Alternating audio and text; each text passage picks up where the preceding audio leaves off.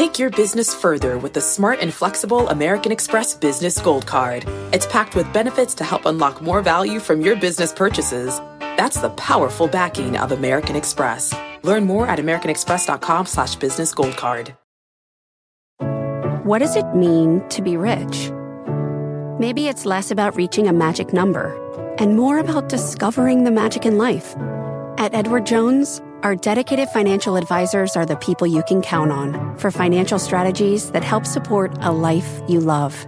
Because the key to being rich is knowing what counts. Learn more about our comprehensive approach to planning at edwardjones.com/findyourrich. Edward Jones, member SIPC.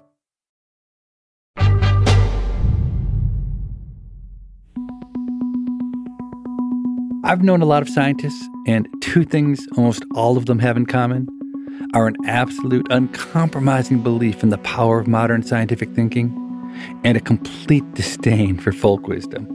So I couldn't help but be intrigued when I first heard about Cassandra Quave. She's a leading scientist working in antibiotic resistance who also believes in the power and wisdom of traditional healers. Is she deluded? Or might shamans play a critical role in safeguarding the health of humanity? We have this idea that modern medicine is the best medicine there ever is or ever will be. But what many people don't realize is that modern medicine is only possible because it was built off of traditional medicine. Welcome to People I Mostly Admire with Steve Levitt. Professor Cassandra Quave, an ethnobotanist at Emory University, tells her story in an amazing new memoir entitled The Plant Hunter. Her right leg was amputated when she was 3 years old, and a subsequent staph infection nearly killed her. Antibiotics saved her life as a child, and now she's on the hunt for new antibiotics and doing it in a way that's all her own. I'd love to start with the issue of antibiotic resistance. I've never really taken it very seriously until I started reading your book, The Plant Hunter. Do you have the facts about how many people die each year because of drug-resistant bugs and what the projections are for, say, the year 2050? Yeah, absolutely, Steve. There was a report that came out in 2016 by the UK government, and this report estimated that there are around 700,000 deaths each year currently due to untreatable antimicrobial resistant infections. But what was really shocking is that number is projected to reach 10 million a year by mid-century. And if you think about the horrors that we've gone through in the first year of COVID alone, where we lost 2 million lives, we're looking at 5 times that by mid-century. What really struck me as crazy is that right now there are about 10 million deaths a year from cancer worldwide. And you're talking about roughly the same amount or more deaths from antimicrobial resistance. The obvious answer to antibiotic resistance is to just keep developing a steady flow of new drugs to stay one step ahead of the bacteria. So how are we doing in that regard? Unfortunately, we're not doing very well. These are single-celled organisms that are incredibly wily. They are able to outwit a lot of our new therapies. And we experienced the boom in antibiotic discovery, especially in the 50s and 60s, following the discovery of penicillin. We haven't had a new class of antibiotic marketed that was discovered basically after the 1980s. There have been new approved antibiotics that have come to market since then, but these are what we call redo drugs. These are drugs, in many cases, that were already on the market, have lost a lot of their efficacy, and then basically chemists and microbiologists make some small modifications to those chemical blueprints of the antibiotics. And by doing so, restore or improve the activity so they can work once again against these pathogens. The challenge is anytime you put that kind of direct selective evolutionary pressure on a microbe, it's bound to develop resistance. Among the activities that we do that you think are probably most likely to increase antibiotic resistance, where would you rate the use of antibiotics with livestock? The use of antibiotics within our food system, both with livestock, but also on fruit trees, is a really big problem. Also, antifungals. The rampant use of antifungals in the tulip industry and in cultivation of roses. We are putting tremendous amounts of these compounds out into the environment in order to support an agricultural system that's dependent upon this idea of monoculture, basically growing genetically the same things in one field. It really opens us up to more and more threats. We know, for example, in the soil, there are variations of different fungal pathogens that now are resistant to those fungicides that are sprayed on these fields. And so we have to really treat these as the precious resources that they are and not abuse their use at such large scale. As a layperson, what I learned in school is, we had these incredible successes with penicillin and streptomycin that back around 1900, infections were the leading causes of death, pneumonia and tuberculosis and syphilis and diarrhea. And then we vanquished these diseases. And I had thought we were just still living in that wonderful world where we were beating the bacteria. But I'm just completely wrong. If you think about life in the pre-antibiotic era, other forms of infection like malaria, just getting a scratch in your garden and getting an aggressive skin infection could kill you. And when antibiotics came along, it was the game changer in medicine. It made childbirth more safe. It made cancer therapy safer. It made elective procedures or other required types of surgeries safer. We really haven't recognized the threat as it stands because as we lose these antibiotics, as we lose drugs that can help us to fight back these infections, it's going to undermine modern medicine as we know it today.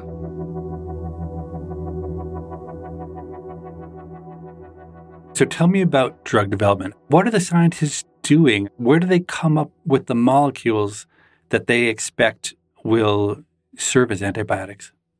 Within every ecosystem, bacteria are at war with other organisms to defend their space, to fight for resources, for food. And so mid-century, scientists discovered that there are certain compounds that bacteria and fungi can produce as part of this defense process. Traditionally, many of these drugs came from what we call natural products, any compound that is produced by a living organism.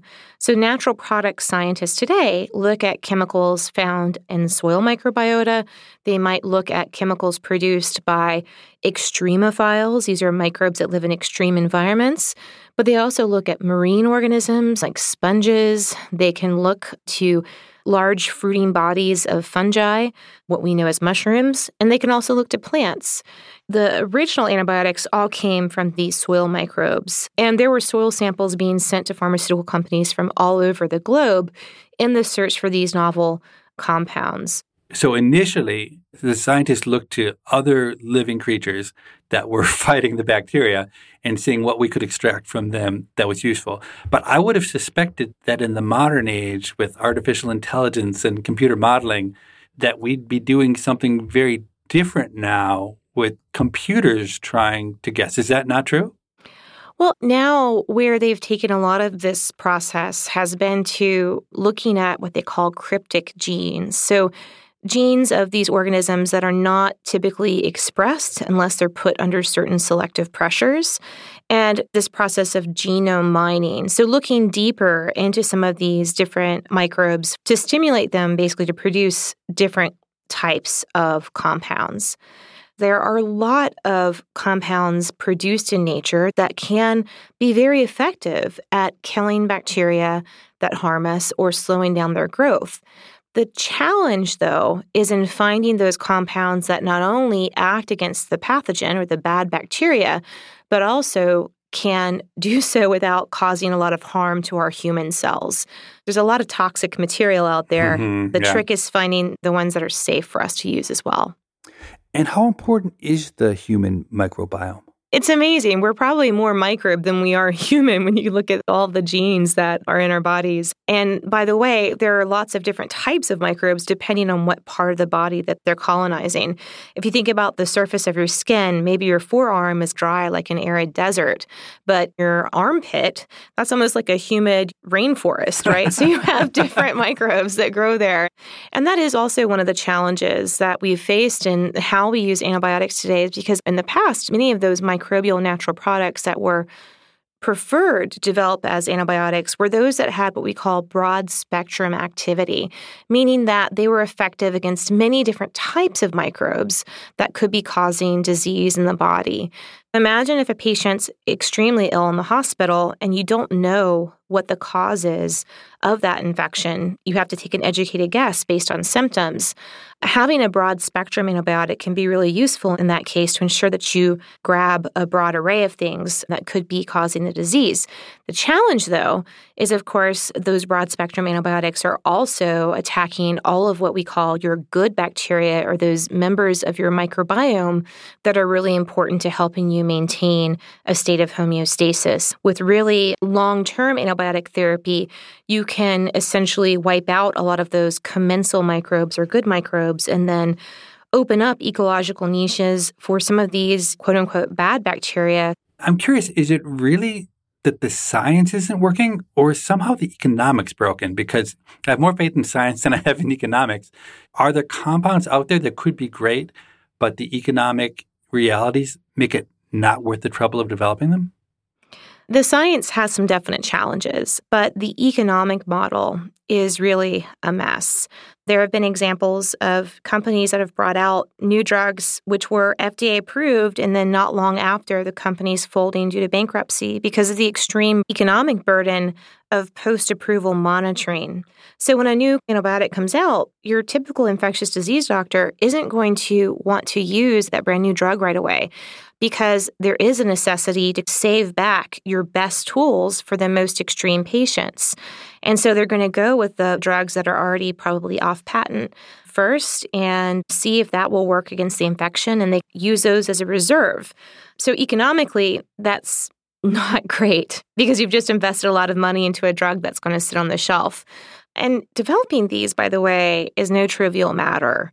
I've heard numbers ranging from $800 million to over $1 billion to bring a new antibiotic to market. If you look at other spaces within the pharmaceutical world, economically, it makes much more sense to focus on drugs that treat chronic disease. So heart disease, hypertension, diabetes, things that people will need to take every day for most of the rest of their life. Antibiotics really don't fit the mold when it comes to the current way that we market these drugs.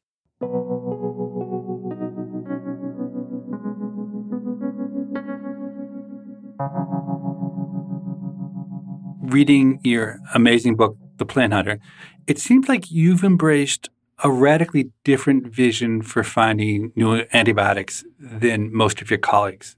Tell us about that approach. Well, to me, it just makes common sense, though to others, it's kind of, like you said, a radical approach. Our existing antibiotics work by either slowing down the growth of the microbes, they kind of stop their ability to replicate, and there are other antibiotics that work as bactericidal agents, so these are drugs that kill the microbes outright. I've had the great honor to work with many different healers from many different medical traditions around the world, whether it was in the Amazon rainforest or in the high mountain ranges of the Balkans or in Mediterranean islands. And I've learned that for them, medicine is not just about kill and destroy a threat. Instead, it's about how do they use the resources in their environment, in many cases plants, to restore balance in the body. And that kind of perspective really led me to think deeper about, could there be other ways of addressing these types of aggressive antibiotic-resistant infections? There are two kind of key areas where my research has taken a different path. Number one is I'm really interested in microbial behavior. All the listeners can probably identify with this concept of a bacterial biofilm.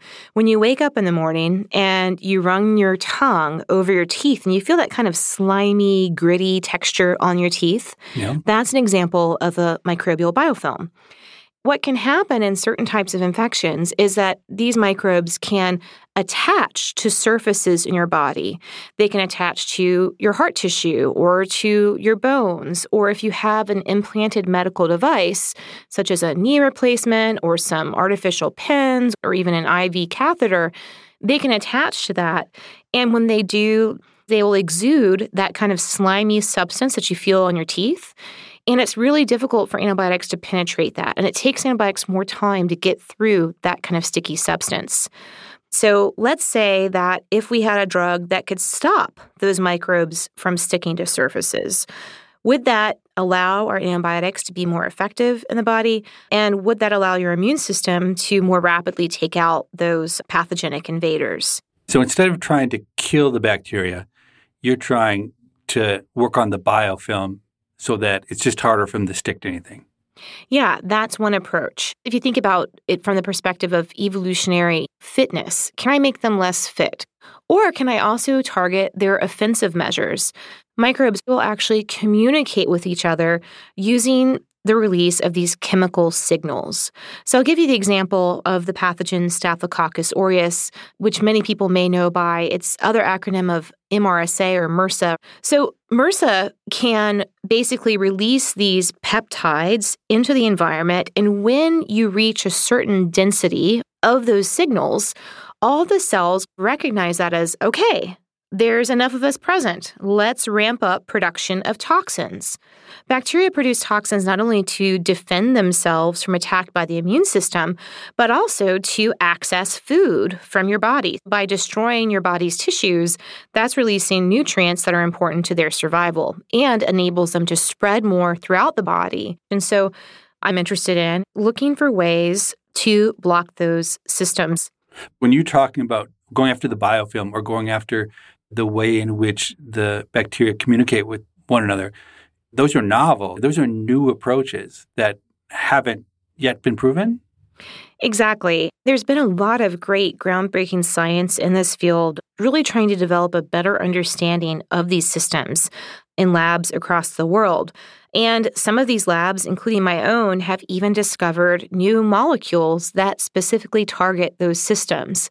The challenge is there's no established regulatory pathway to get such a type of drug approved, and there are no examples of drugs that do this that are already out on the market.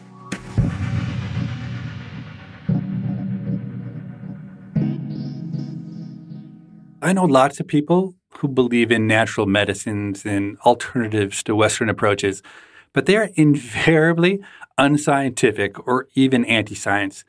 And of course, I know lots of doctors and medical researchers, and virtually all of them have complete disdain for traditional approaches, folk wisdom, and shamans. You've got one foot in each of these two worlds, and somehow you don't see the contradiction that almost everyone else feels. We have this idea that modern medicine is the best medicine there ever is or ever will be. But what many people don't realize is that modern medicine is only possible because it was built off of traditional medicine. Some of our most important pharmaceuticals, these are drugs that are listed by the World Health Organization as essential medicines. Many of these originated in plants, and those plants, by the way, were those species that were being used by healers to treat similar diseases. So when we think about some of our major therapies for pain, aspirin from the willow tree, codeine, morphine from poppy.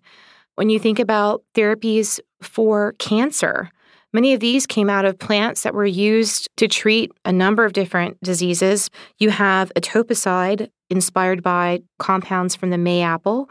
You have Taxol from the yew tree, camptothecin from the Chinese happy tree, vincristine, vinblastine from the Madagascar periwinkle. I could go on and on.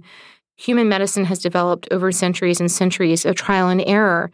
And if we're going to find the medicines of the future, we have to recognize, number one, where our current medicines come from, and number two, take a really hard look at what our future holds, because we're in a biodiversity crisis right now. We're losing species faster than we can study them.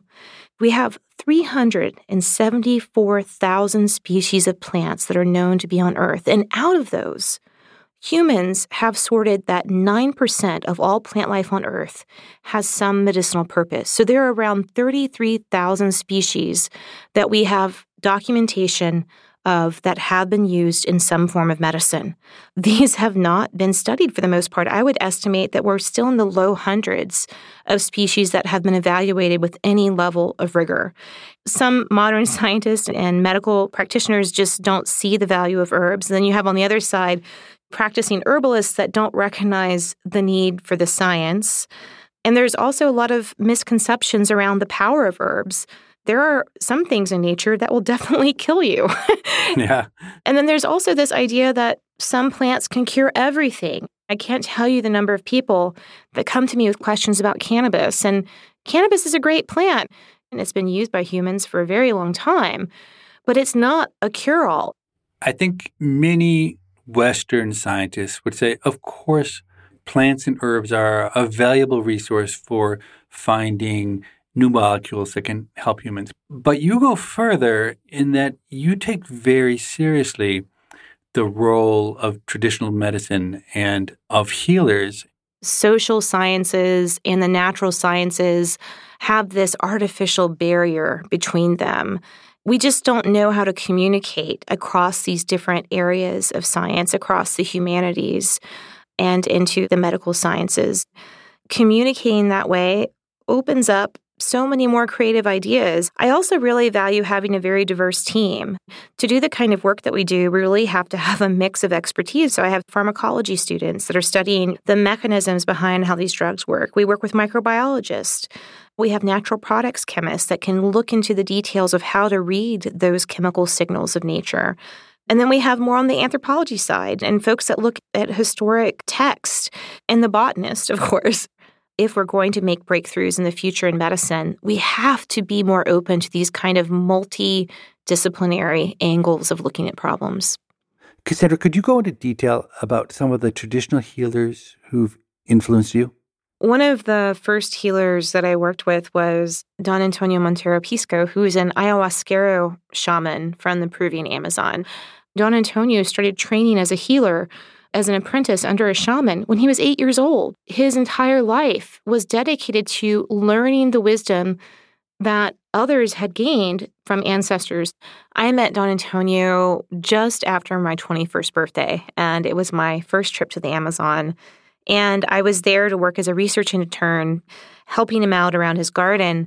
But he really took me under his wing and taught me a lot about plants. Up until that point, I had been a pre-medical student in the mindset that medicine is surgery, medicine is pharmacy. Yeah. And he really taught me not only about the amazing pharmacological potential of nature, but also about how he related with his patients and how he related with the natural world when looking for ways to heal his patients.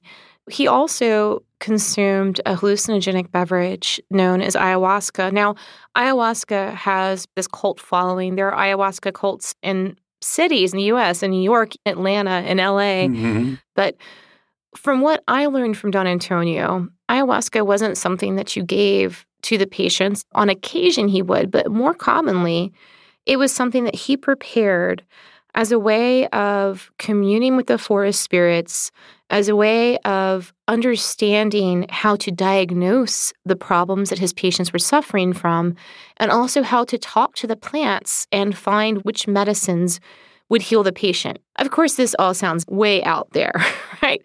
But this idea that people would take this in some apartment in the city outside of its true medical context is just, for me, really a bastardization of what this formulation of plants is all about. On the other hand, I understand why people are curious about psychedelics. And as a scientist, I'm fascinated with where the science is going. It's all about putting the science first to really see what we can gain from these therapies, but also to do it with a deeper level of respect for where these medicines came from. Yeah, and it must be a race against time if you're trying to draw up the wisdom of traditional healing, because my guess is that it's all in the older generations not written down, and that the younger generations in most places probably have very little interest in it. Yeah, I've seen that in the Amazon. I've also seen that, ironically, in Europe. When I met Zia Elena, she was in her 90s, someone I would call a master healer. She lived in an ethnic minority village known as the Arboresh. These are descendants of Albanians that fled the Ottoman invasion of the Balkans 5 centuries prior. And they speak their own language in addition to Italian. She treated people with a wide array of dermatologic conditions, different types of rashes, including bullous rashes, fluid-filled pustules on the skin. And she was using both prayer and plants in her rituals. She didn't have an apprentice, and so she urged me to record a lot of the details around these therapies. And those have been published in a journal of folklore research, but we're seeing a loss in the transmission of these oral traditions of knowledge from one generation to the next. This also is coinciding with a linguistic crisis. We're losing a lot of the variety in languages that we have across the globe. And as those languages are no longer spoken, you also lose a lot of the cultural wisdom, including medical traditions that aren't being necessarily recorded. You're listening to People I Mostly Admire with Steve Levitt and his conversation with Cassandra Quave. They'll return after this short break.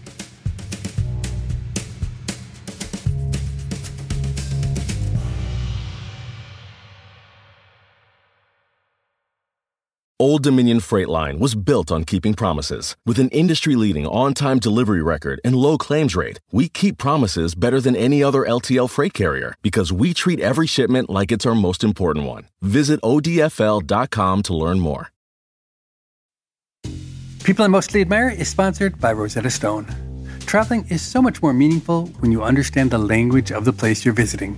Rosetta Stone, one of the most trusted language learning programs, has helped millions learn new languages and can help you, too.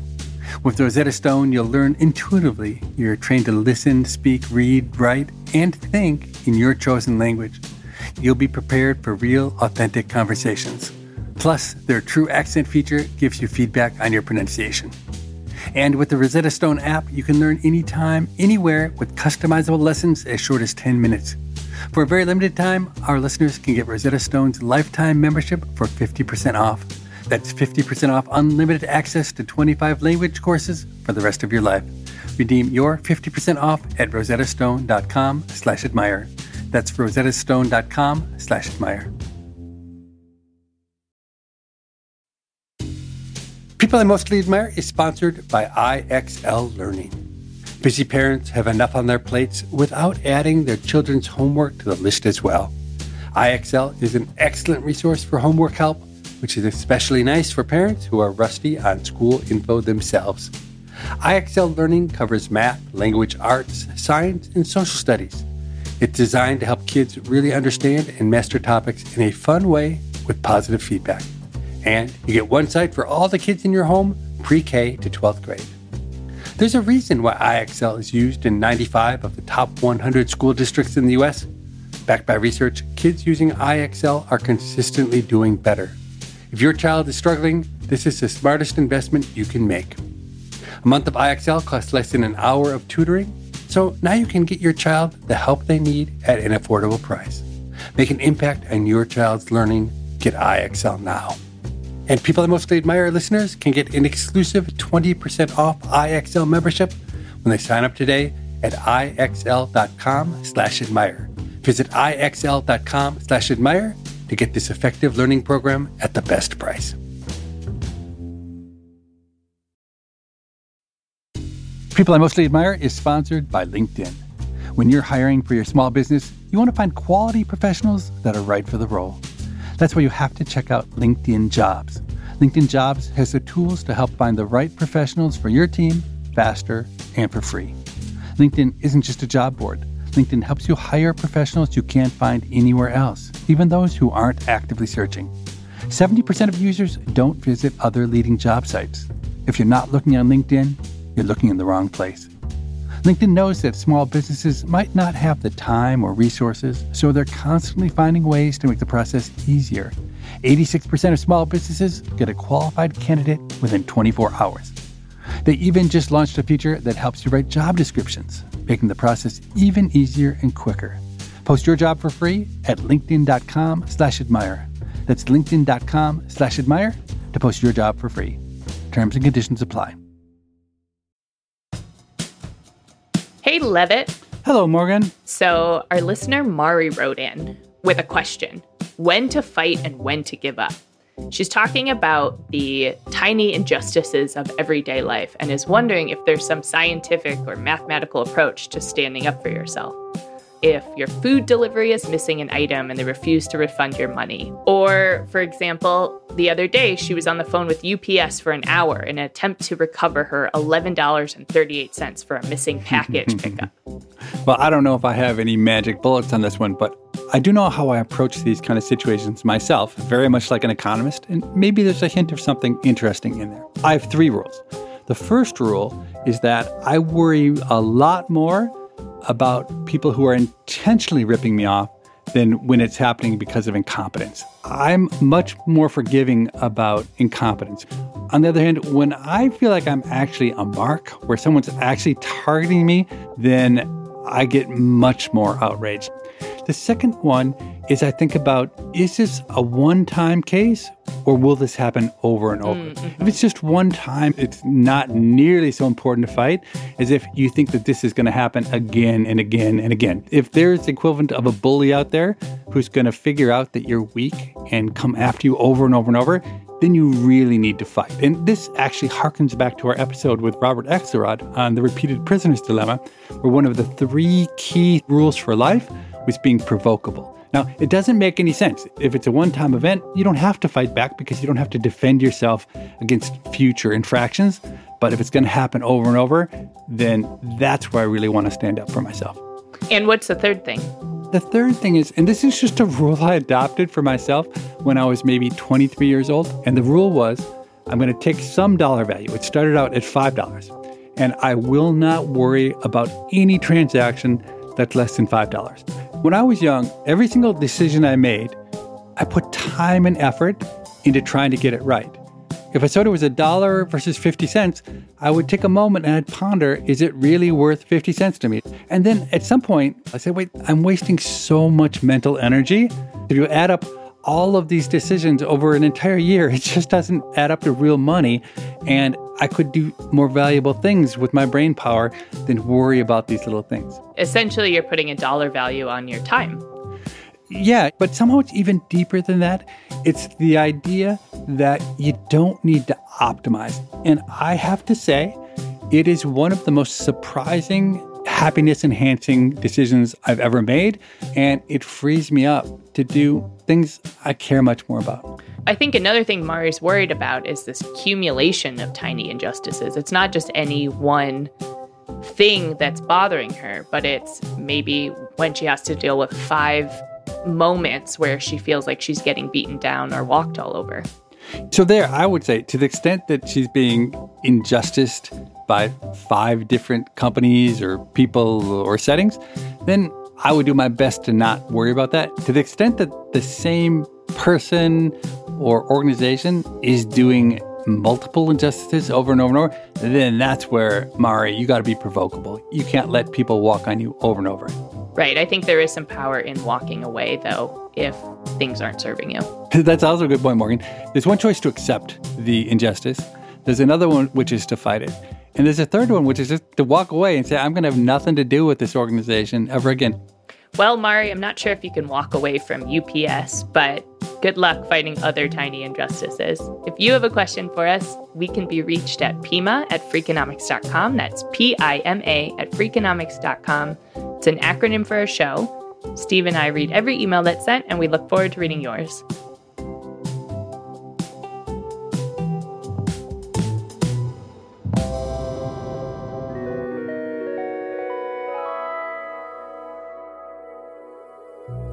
I've learned a ton from our conversation so far, but somehow I've done a really bad job of opening up Cassandra's human side, which I suspect will be fascinating. So that's where I'd like to take our conversation now. And also, all this talk about bacteria has got me wondering whether her approach might also help with viruses, maybe even COVID-19. Your early years were not easy. You were born missing some bones in your leg. That leg was amputated below the knee. You almost died of a staph infection when you were 3. How many surgeries have you undergone in your life? Oh my gosh, I've lost count. On average, it was usually 1 or 2 a year from the age of 3 to around 18 or 19. And then I've had, thankfully, fewer in adulthood. I had issues with bone spurs. My bone would basically grow out of my skin where my amputation had happened. I only had a very thin layer of scar tissue there because of the infection. So that really had lifelong consequences for my mobility. In a way, these experiences of dealing with really serious illness and really serious recoveries throughout my childhood shaped me in the ways that I'm able to communicate with people that, for lack of a better word, have also suffered in some way. And for the healers that take care of them, there's a shared sense of experience. And that's really helped to serve as a map of how I engage with people when talking about these very difficult subjects. So let me just say, Cassandra, I'm so sorry that you had to face that as a child. I suspect most people's spirit would have been crushed, but somehow you've emerged on the other side. All these interactions with the medical system, did it leave you with a positive feeling towards modern medicine or a negative one? It's been both. When I was very young, I felt very much like an object. I describe it in the book as, here's the bearded lady in the circus for all the medical residents to come and talk about all of her weird abnormalities. Yeah. But I was so lucky that as I approached puberty, I was taken to a new orthopedist, Chad Price, and he was the first doctor to really engage with me as a person. He took the time to explain to me, not just to my mom or my dad, what he was going to do to my body. And just that alone made a huge difference for me. So in your book, The Plant Hunter, you describe a very different type of healing experience than a Western one when you were with Don Antonio and he noticed you were achy and moving more slowly than usual. So it was part body aches, part just like mental angst, because this was near the end of my college career and I was really torn on what I needed to do with my life. I really always thought I would go on to be a surgeon. My heroes had repaired my body and I wanted to do as they did. I also had this feeling that maybe that's not the right path for me, but I still didn't really understand what the right path was. And I'd also been suffering from phantom pains. And phantom pains are kind of like electrical shots that shoot down your limb, basically where your body's looking for the limb that's not there any longer. They can be really annoying and painful. There's no solution, right? There's nothing you can do. Yeah, it's one of those things where you can massage the legs. Some people try acupuncture, and I can go months without having them. And then all of a sudden, it'll just be like all night long. It happened to me just last week. Yeah. And so I was experiencing all of that. And he said, Tuesdays and Fridays are good days for healing. It's Friday. Why don't you meet me at the edge of the woods? And I'm like, okay. And I came to the edge of the woods where the jungle began, and he had a stool set up and a bowl with some different herbs inside of it and water. And he held in his hand this device known as the Shakapa bundle. So Shakapa, it's a kind of hand fan that's full of leaves from a grass plant. And when you shake it, it makes this amazing kind of whooshing sound. And so he had me sit down and poured this bowl of herb water on top of my head and then began whistling and singing.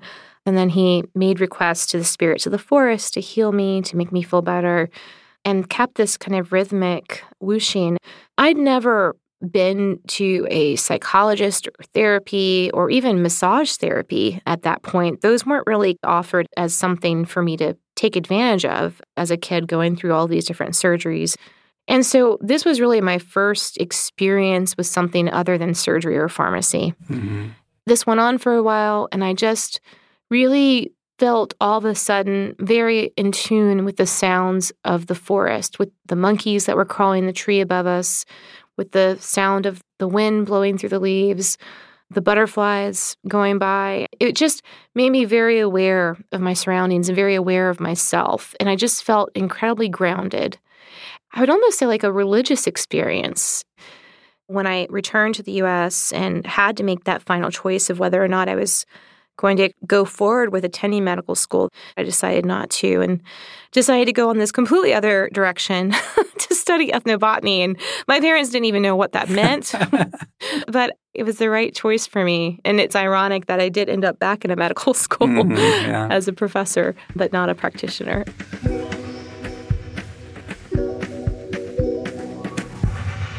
Can you describe the process, the steps required to go from, hey, I wonder if some plants in the Amazon rainforest might hold the key to the next blockbuster antibiotic, to actually finding the right plant and eventually creating that antibiotic?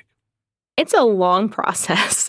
It starts with permits. You can't just go into another country and take plants without permits. I haven't worked on a lot of plants from the Amazon because it's been really difficult in the past to get research permits to pull species out because there's been such a history of colonial exploitation where people have taken things and then not brought back the benefits to local people.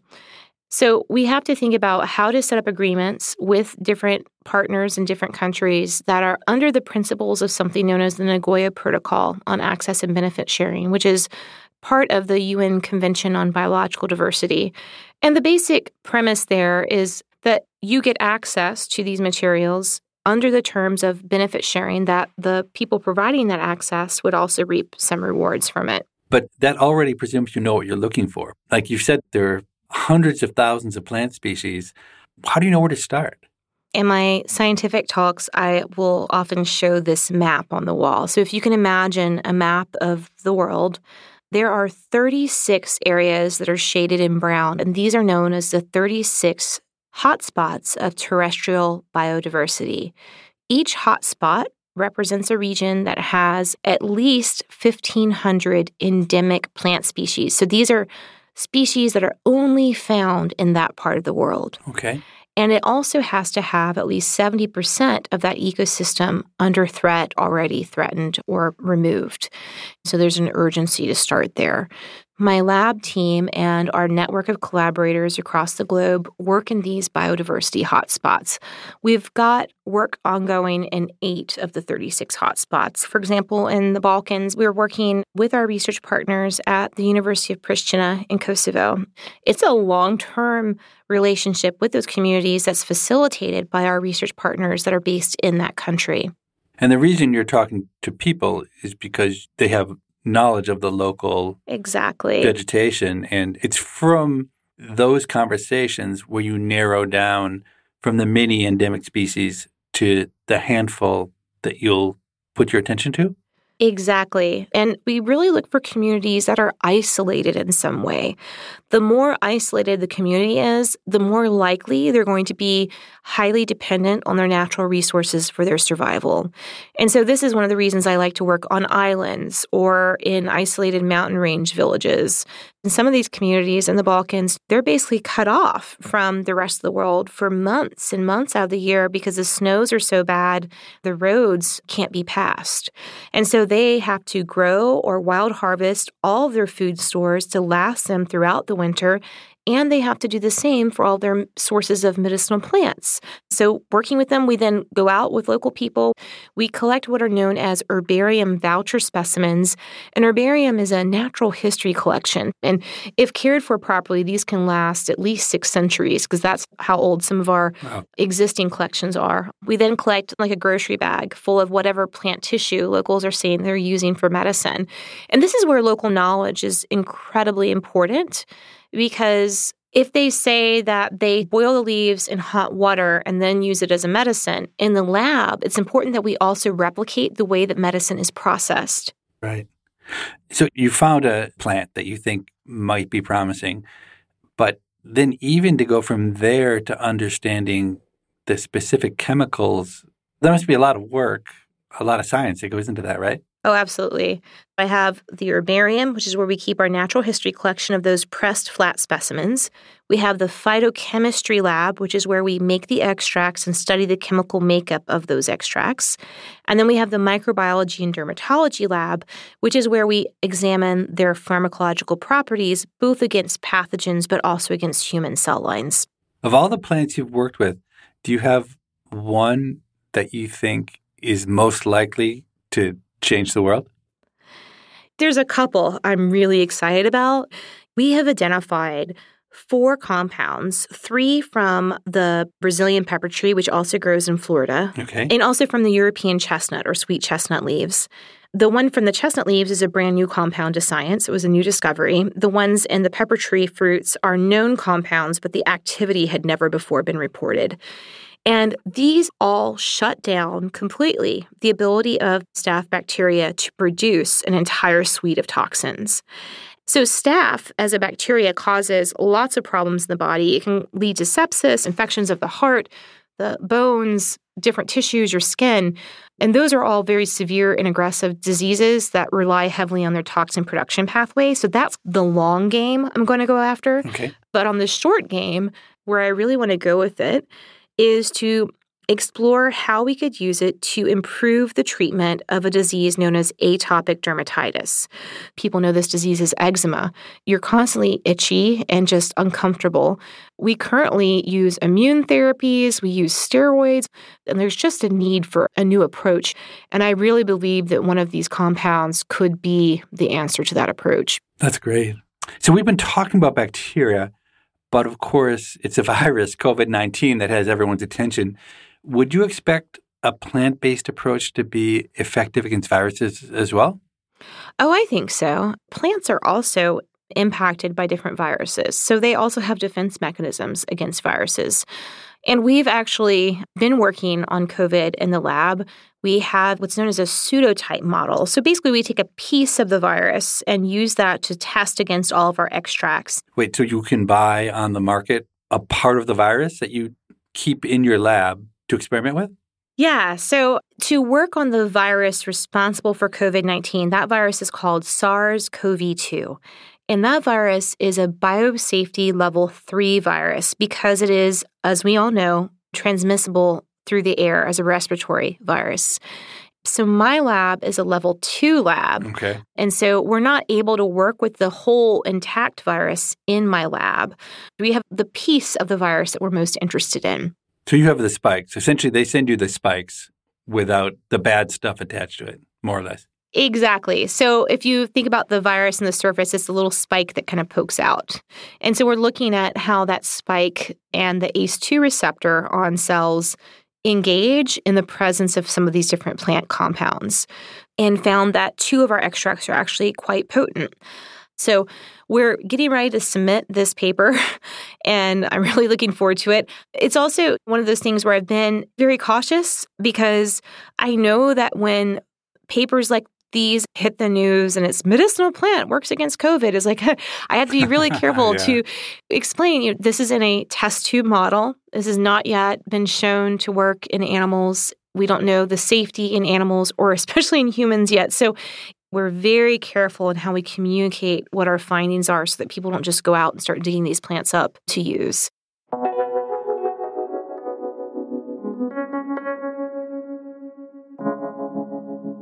So you seem to be fearless at so many different levels.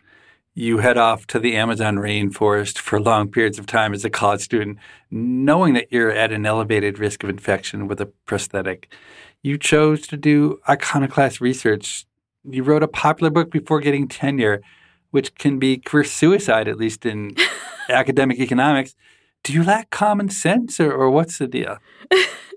Sometimes I worry about that. When I feel passionate about something, I go for it. My fullest version of my life is doing the science I love, but also communicating that love for science with others, and with the hope that this will, in the long run, help people that are dealing with infection or other types of illness in the future.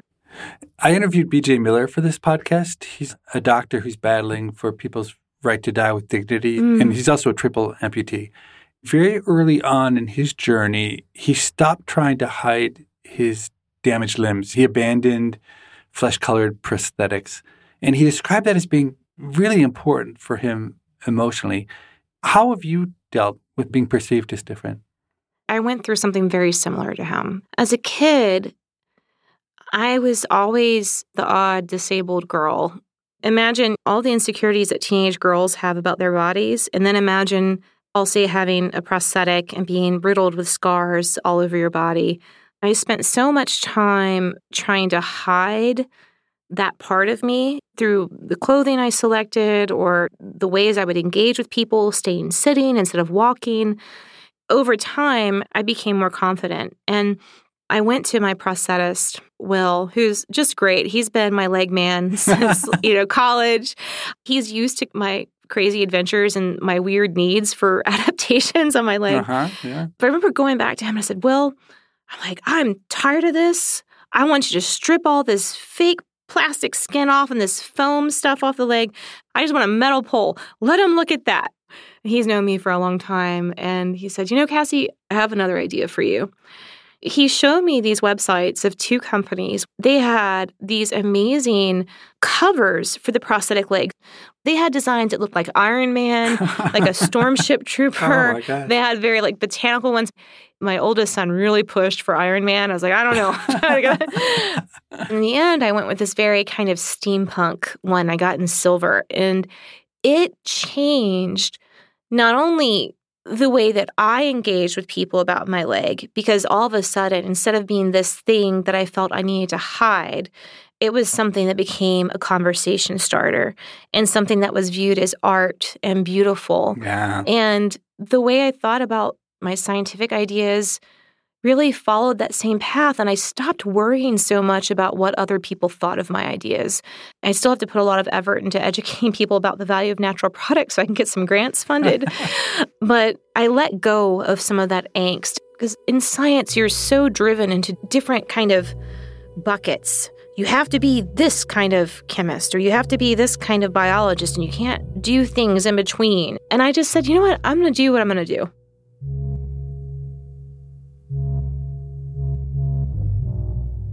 I love people who aren't afraid to be themselves, people who find the exact thing that excites them, and they find a way to build a life around it. It's a risky strategy, but when it works out like it has for Cassandra, it's a beautiful thing to behold. Now, the younger version of me would have scoffed at Cassandra's approach. What could folk remedies have to offer that isn't trumped by modern medicine? But I have to say, my experiences over the last 25 years have both greatly reduced my faith in modern medicine and greatly increased my faith in more holistic approaches. Modern technology and the scientific approach, they're awesome tools, but I find that they're often wielded blindly and clumsily. The need for thoughtfulness and wisdom and compassion has never been greater. And hopefully, with a little luck, Cassandra's combination of science and wisdom just might one day save your life. Thanks for listening. We'll see you next week. People I Mostly Admire is part of the Freakonomics Radio Network, which also includes Freakonomics Radio, No Stupid Questions, and Freakonomics MD. This show is produced by Stitcher and Renbud Radio. Morgan Levy is our producer, and Jasmine Klinger is our engineer. We had help on this episode from Alina Coleman. Our staff also includes Allison Craiglow, Greg Rippin, Rebecca Lee Douglas, Zach Lipinski, Mary DeDuke, Ryan Kelly, Eleanor Osborne, Emma Terrell, Lyric Bowditch, Jacob Clementi, and Stephen Dubner. Theme music composed by Luis Guerra. To listen ad-free, subscribe to Stitcher Premium. We can be reached at pima@freakonomics.com. That's PIMA@freakonomics.com. Thanks for listening. So if someone wants to be socially responsible, they should throw their antibacterial soap in the garbage and just use regular soap. Yeah, regular soap works great.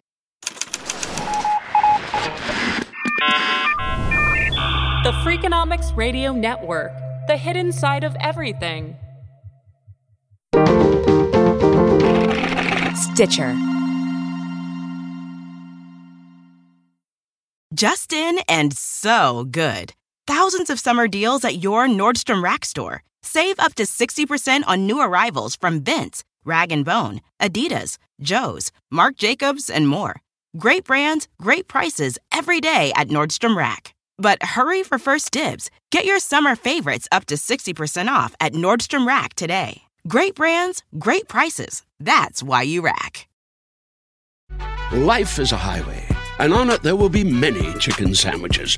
But there's only one McCrispy, so go ahead and hit the turn signal if you know about this juicy gem of a detour. After the end of a good fight, you deserve an ice-cold reward. Modelo, you put in the hours, the energy, the tough labor, because you know the bigger the fight, the better the reward. Modelo, the mark of the fighter. Drink responsibly. Beer imported by Crown Imports, Chicago, Illinois.